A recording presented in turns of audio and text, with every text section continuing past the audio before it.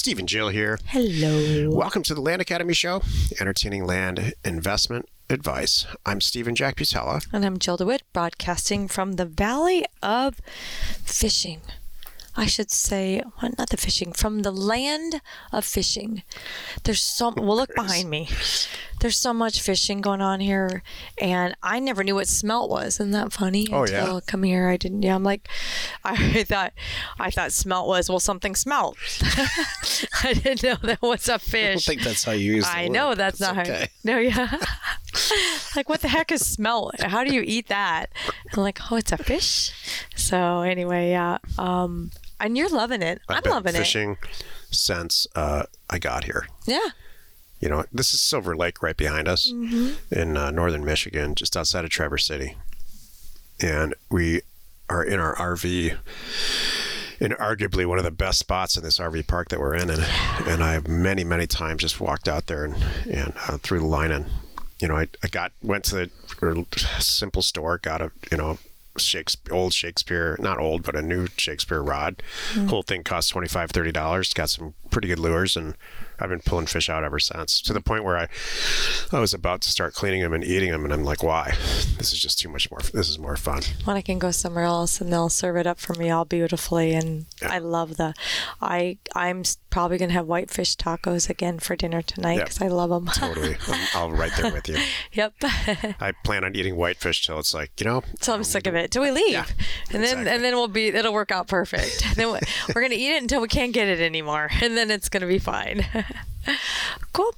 Today, Jill and I talk about the difference between county, unincorporated land, and township land.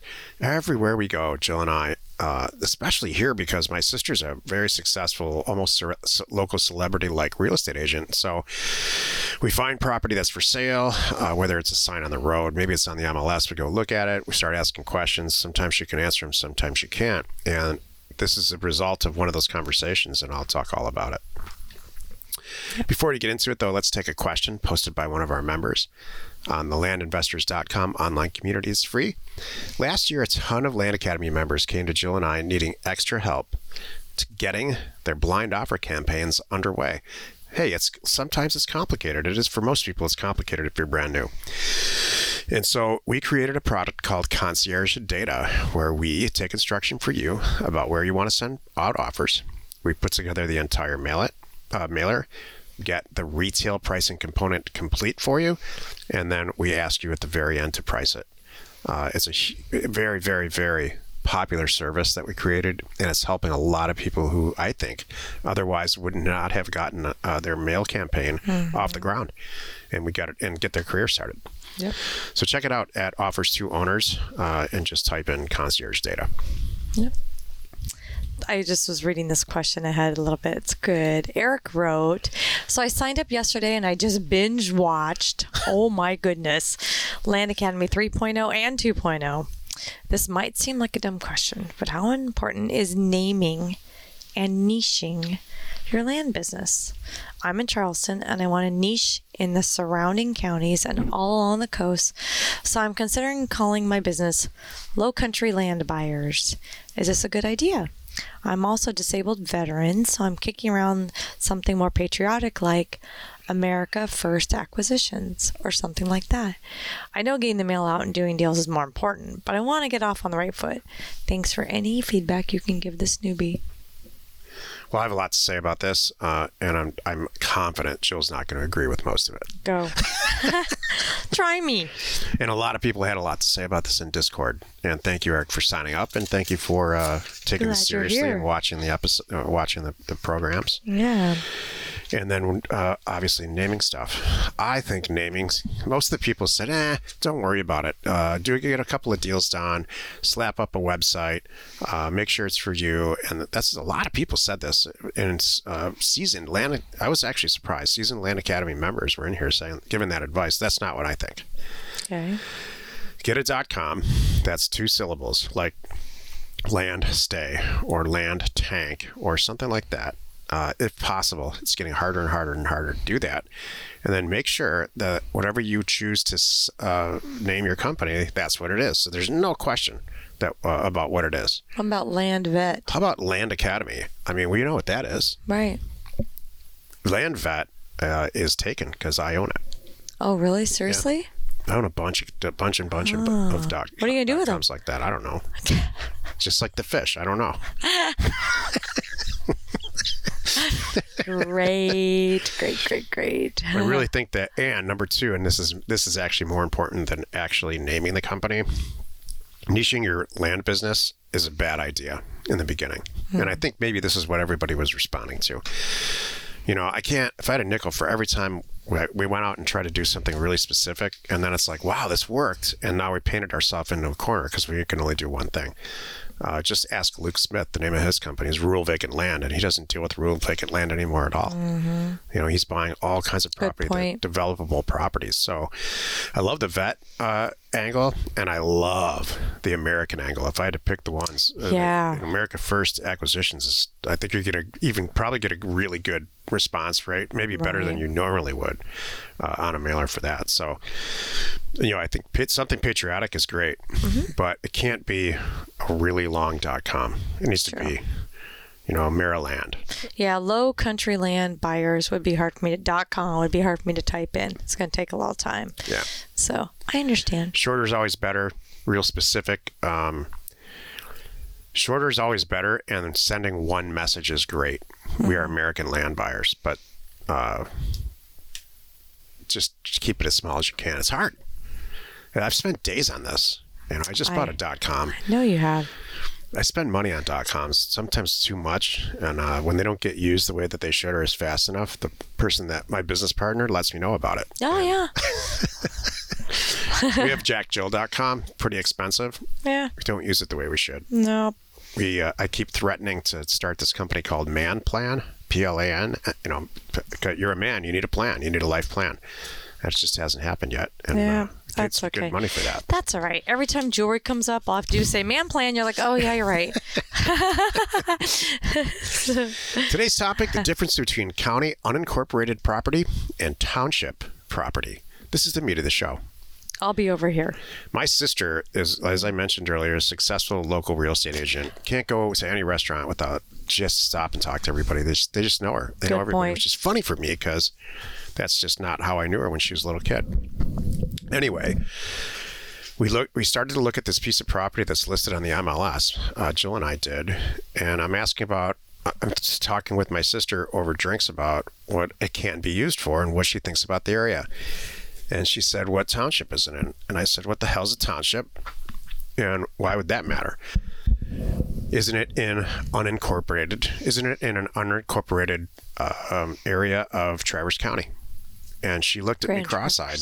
And it's just, every time I get with my sister, we get in a 2-hour debate about something like this, and it happened to be this topic this time.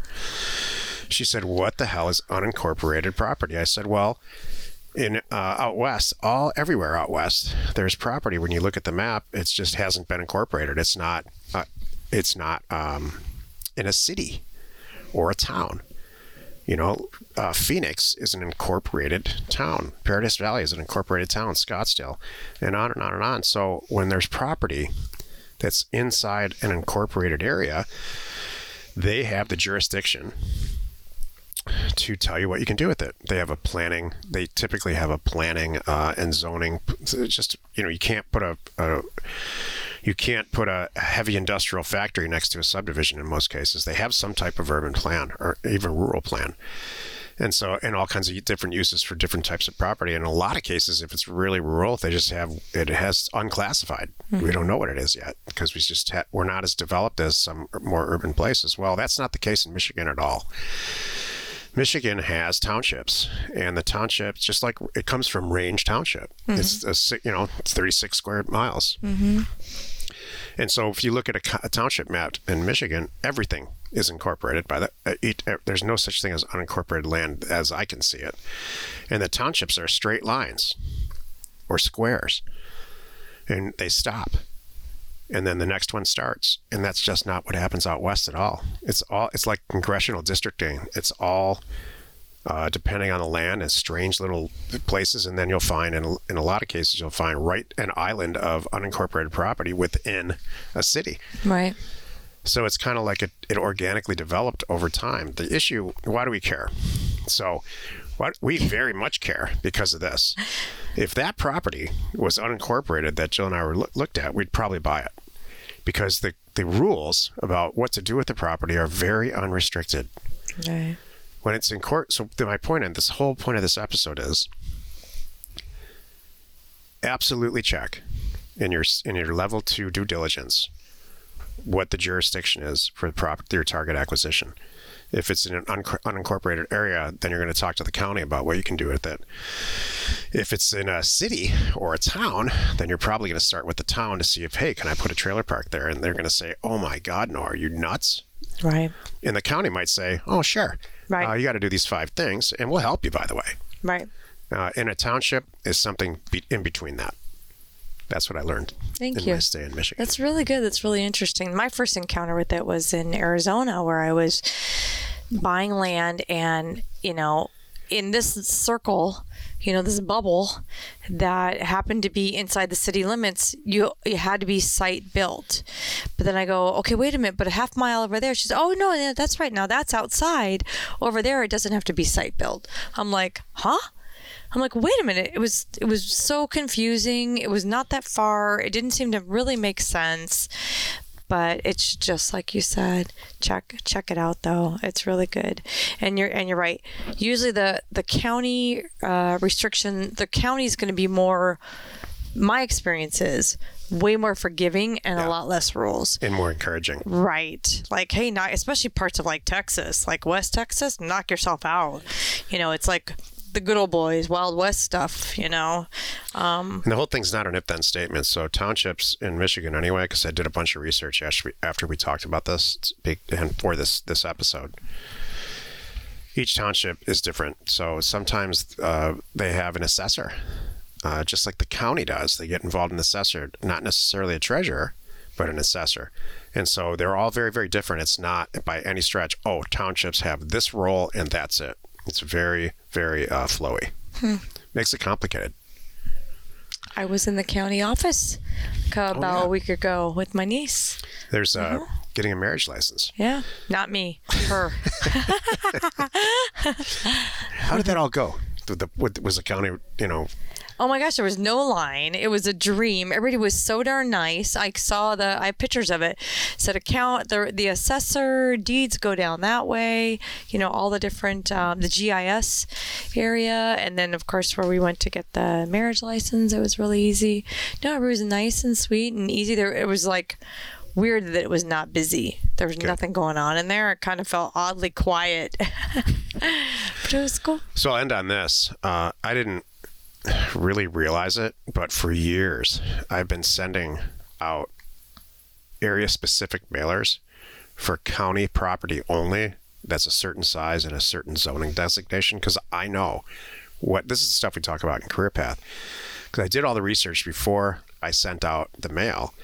I don't want in-town property, because what we're going to do with it is put mobile homes on it, or we're going to sell it to somebody who's going to put mobile homes on it. So there's all different kinds of rules, and you got to stay out of town to do that. And so if I were in a place like Michigan or on the East Coast, I would take this a step further, find out which townships allow it, which ones don't.